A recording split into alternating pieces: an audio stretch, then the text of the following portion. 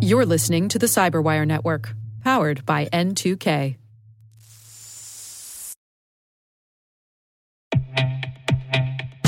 With over 8,000 threat hunters analyzing over 65 trillion signals daily, Microsoft works tirelessly with the federal government to keep our nation's data secure. This 30-year-plus partnership is driving mission innovation that is secure by design. Whether optimizing your existing defenses or tackling advanced threats with AI, Microsoft gives you the intelligence and the automation you need to defend at mission scale. Let's work together to stay ahead of emerging threats and secure your mission anywhere. Learn more at aka.ms/fedcyber.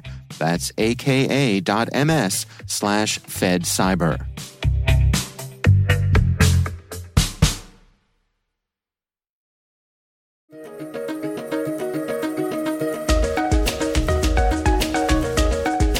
Hello, everyone, and welcome to the CyberWire's Research Saturday.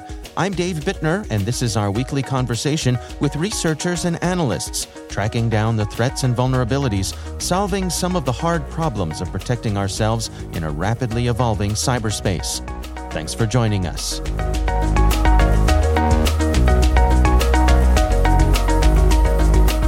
What we saw since the beginning of 2022 was a lot of new campaigns where the tactics, techniques, and procedures that were being leveraged changed significantly.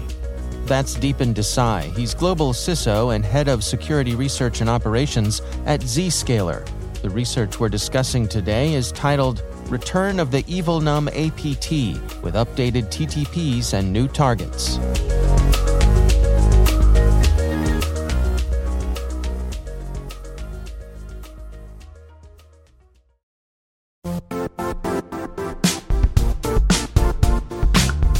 Don't struggle to align your organization's cybersecurity with business risk. Get the only solution that goes beyond reacting to threats with vulnerability and risk monitoring. You need the next evolution of MDR, and only Critical Start delivers it. Critical Start doesn't just monitor and respond to threats. They put you in control by detecting suspicious activities, quickly responding to contain threats, and identifying your most critical assets and protecting them against vulnerabilities and exposures. With continuous visibility, expert guidance, and measurable risk reduction, Critical Start has redefined what it means to manage cyber risk. Demonstrate provable security maturity to your leadership while positioning your program to achieve the greatest risk reduction per dollar spent. Stop fearing risk and start managing it with Critical Start. Visit criticalstart.com and request a demo today. That's criticalstart.com.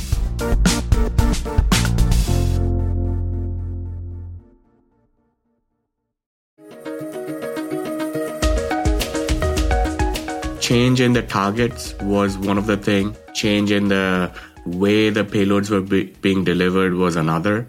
And the overall success in terms of staying undetected, like some of the IOCs that were involved, was also interesting in these campaigns. And does that in general, point to a well-resourced, well-funded, well-run organization?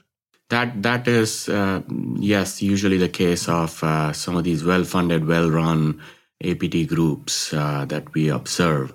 It's just when we see a significant change in some of the techniques that they've been using, it's definitely much more undertaking on their part to go through. And we'll talk about some of those techniques in this call. Well, let's dig into some of the details then. Do we want to start off? Is it useful to have a little bit of history here of where Evil Num began, the types of things that they were known for, before we get into some of the changes? Yeah, absolutely. So, the key targets for Evil Num APT Group have been primarily financial services organizations, and they were targeting companies dealing with trading and compliance, primarily in the region of UK and overall Europe, to be honest. So that's where we were seeing a lot of these activity. What changed, and this is as of March of 2022, we observed the update in terms of the choice of targets. And one of the primary one that really draw our attention was them starting to target an intergovernmental organization which deals with international migration services. And the other interesting part was the timeline of attack. The nature of the target chosen coincided with the Russia-Ukraine conflict as well. Who do we suppose is behind Evil Num? Do we have a good sense there? That's where the attribution in terms of the country behind it, I would stay away from that for this group. There are a couple regions, but yeah, this one will stay away from that. Well, let's dig into some of the other things that you're observing here. I mean, what are they up to these days that caught your eye? Right. So I'll dive into the campaign that we uncovered and then published our analysis. So number one, back in the day, they were using, and this is as early as last year, some of the campaigns that the team observed. We noticed them using mostly Windows shortcut files, which is LNK files, sent inside a zip archive, which are usually sent through email attachments or getting a user to click on the link to download them. In the most recent one, and I'm talking about the March one, they started leveraging macro documents and using template injection technique, which is used by many other groups as well. But what was unique over here was they were also making use of something that we call VBA code stomping technique. And I'll explain it in easier terms what that means. But so it's a macro document using template injection, leveraging VBA stomping technique. The outcome of this is it is able to bypass a lot of static analysis tools, as well as also deters reverse engineering from some of the security analysts. What the VBA code stomping technique does is it essentially destroys the original source code, and only a compiled version of the VBA macro code is stored inside the document. So it's also known as P code, right? And then that's what causes the static tools at times to not detect this. So it makes it more challenging to reverse engineer. Yes, and that as well. So detecting it using those static analysis tools by various security engines, that becomes challenging, and also to analyze by the researchers using automation as well as even manually. You need to have a few extra steps before you figure out what's going on. Now, so that's the stage one. It starts with that. Then it delivers a heavily obfuscated JavaScript, which is further used to download and decrypt the encrypted binary on the endpoint. Right? So that's another way in which they are keeping that final payload shielded from getting detected. And here as well, we saw several new techniques. The way the code is obfuscated, right? I mean, you will see many other groups leveraging obfuscated JavaScripts as well.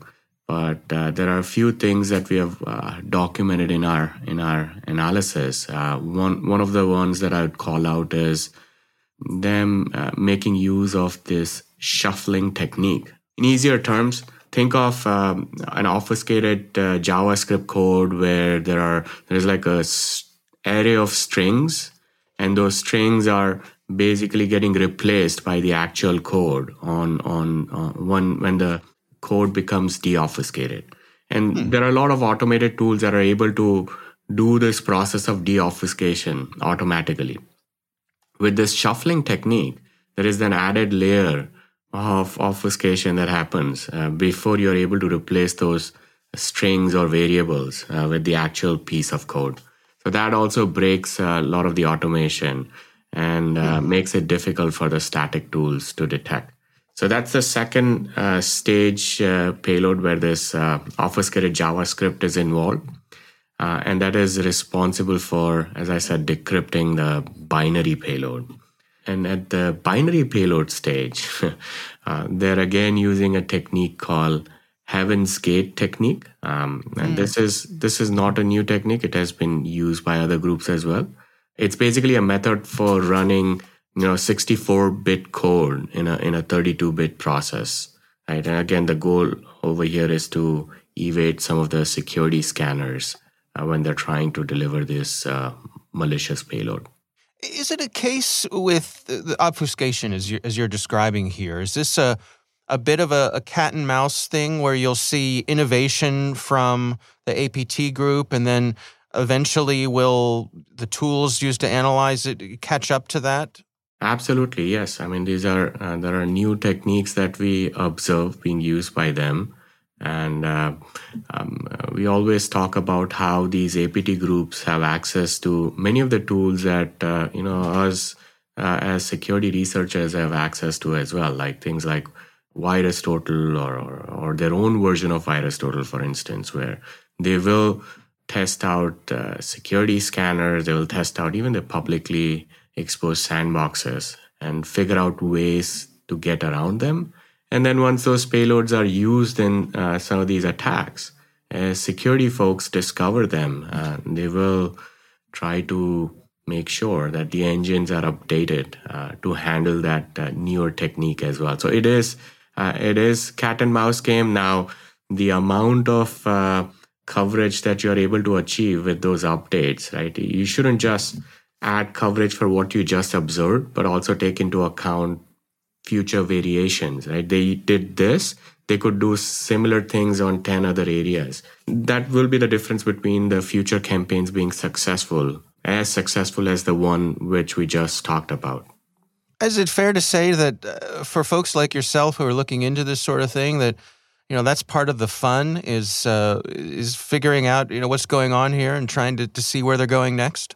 Absolutely. I mean, that's why most security folks will say there's never a dull day. You're always learning newer stuff, right? There's constant evolution happening on both sides of the table. Well, let's talk about persistence. How do they maintain that? Yeah, so in this case, and that was another part where they were trying to evade detection, where they were making use of some of the well-known process names from Windows OS when the binary is getting dropped. So it's basically a spoofed legitimate Windows, as well as some of the third-party binary names that were being leveraged for dropping and to achieve persistence, they will basically create a scheduled task that will ensure that the payload executes every time the Windows system starts. Is there effort to hide that as well, the scheduled task, to evade detection? I mean, that's where the names that they're choosing, as well as the directory structure, if you notice, they're putting the binary inside Microsoft font-related folders. I see. And then the name chosen for the scheduled task is also update model task. So it's fairly generic, leveraging Microsoft font directory structure. So yes, that basically helps them hide the persistent command. I see. No, it makes total sense. Well, let's move on to the next stage then. I mean, where are they actually dropping on the system? Yeah, so this is where once the binary is dropped in that fonts folder, that's where it will be executed from. And even on the execution stage, I mentioned about Heaven's Gate technique. That's how the actual malicious payload, the backdoor payload that will be responsible for CNC activity, will get decrypted in the memory. This binary will then choose the CNC domain for performing the command and control activity, right? Receiving commands, responding back with information that the threat actor is interested in. Here as well, when we looked at the domains that were involved, many of them were registered to match the target organization, right? So some of them were typo squatted, some of them were matching well-known services. So some of them were even matching the themes that were going on. So if you look at it, there's a domain called covedd.org, right? So COVID-related domain. There was azuredcloud.com, another typo squatted domain, right? Azure Cloud is what is being used. There's a misspelled one for Norton Analytics, where the N is missing as part of the analytics. So many of these domains, they manage to keep undetected for months, actually. And then so ultimately, what are they after here?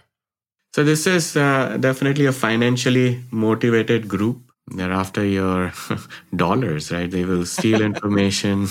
Yeah, exactly. And we've seen in the past them using crypto theme, finance themes.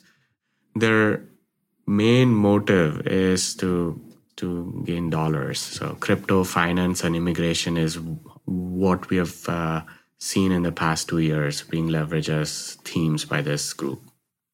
And so what are your recommendations then for organizations to best protect themselves?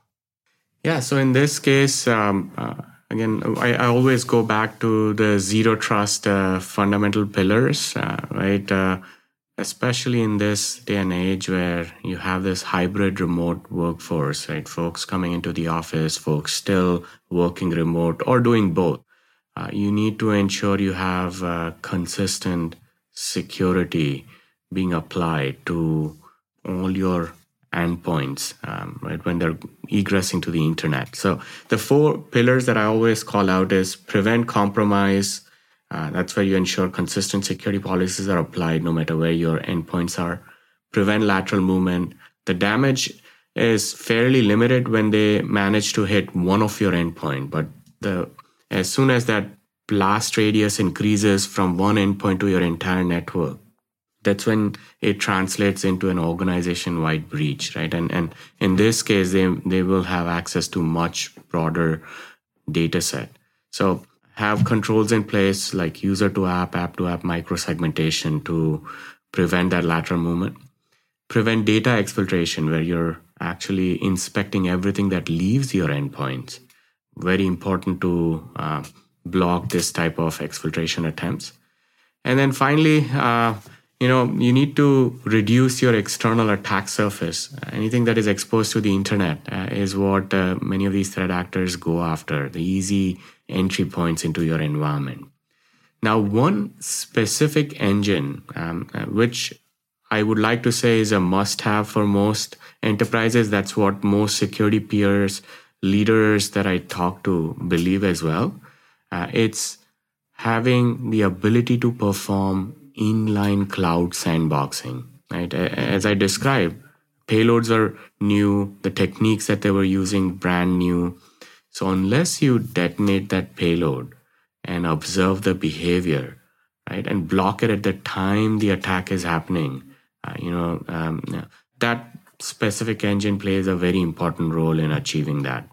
It also strikes me that this could be a good case for the use of threat intelligence. If you have someone on the lookout for things like the typo squatting, as you were saying, registering domains that are similar to things that are of interest to your organization, that could have value as well. Absolutely. Yeah. Keeping an eye on newly registered domains, as you mentioned, typo squatted domain detection. And then ultimately, when you discover these kind of things, sharing is caring, and having all the security vendors, all the security community, making them aware of these new TTPs. So we all as a group come up with newer countermeasures, whether it's adding coverage for the IOCs observed or whether it's adding coverage for the overall techniques that were seen, so that even if the IOCs change, we're still able to block these type of attacks.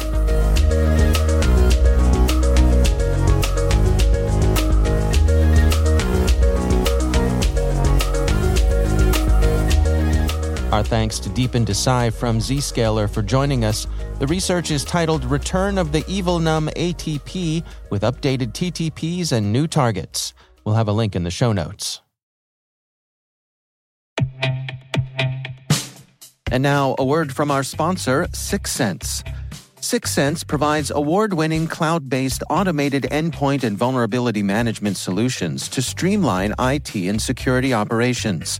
With its advanced platform, businesses gain complete visibility and control over their infrastructure, reducing IT and security risks and optimizing operational efficiency. With 6sense, you'll get real-time alerts, risk-based vulnerability prioritization and remediations, and an intuitive automation and orchestration engine so you can focus on your core business goals, confident in the knowledge that your enterprise is secure, compliant, and running smoothly. To learn why enterprises choose 6sense, visit 6sense.com.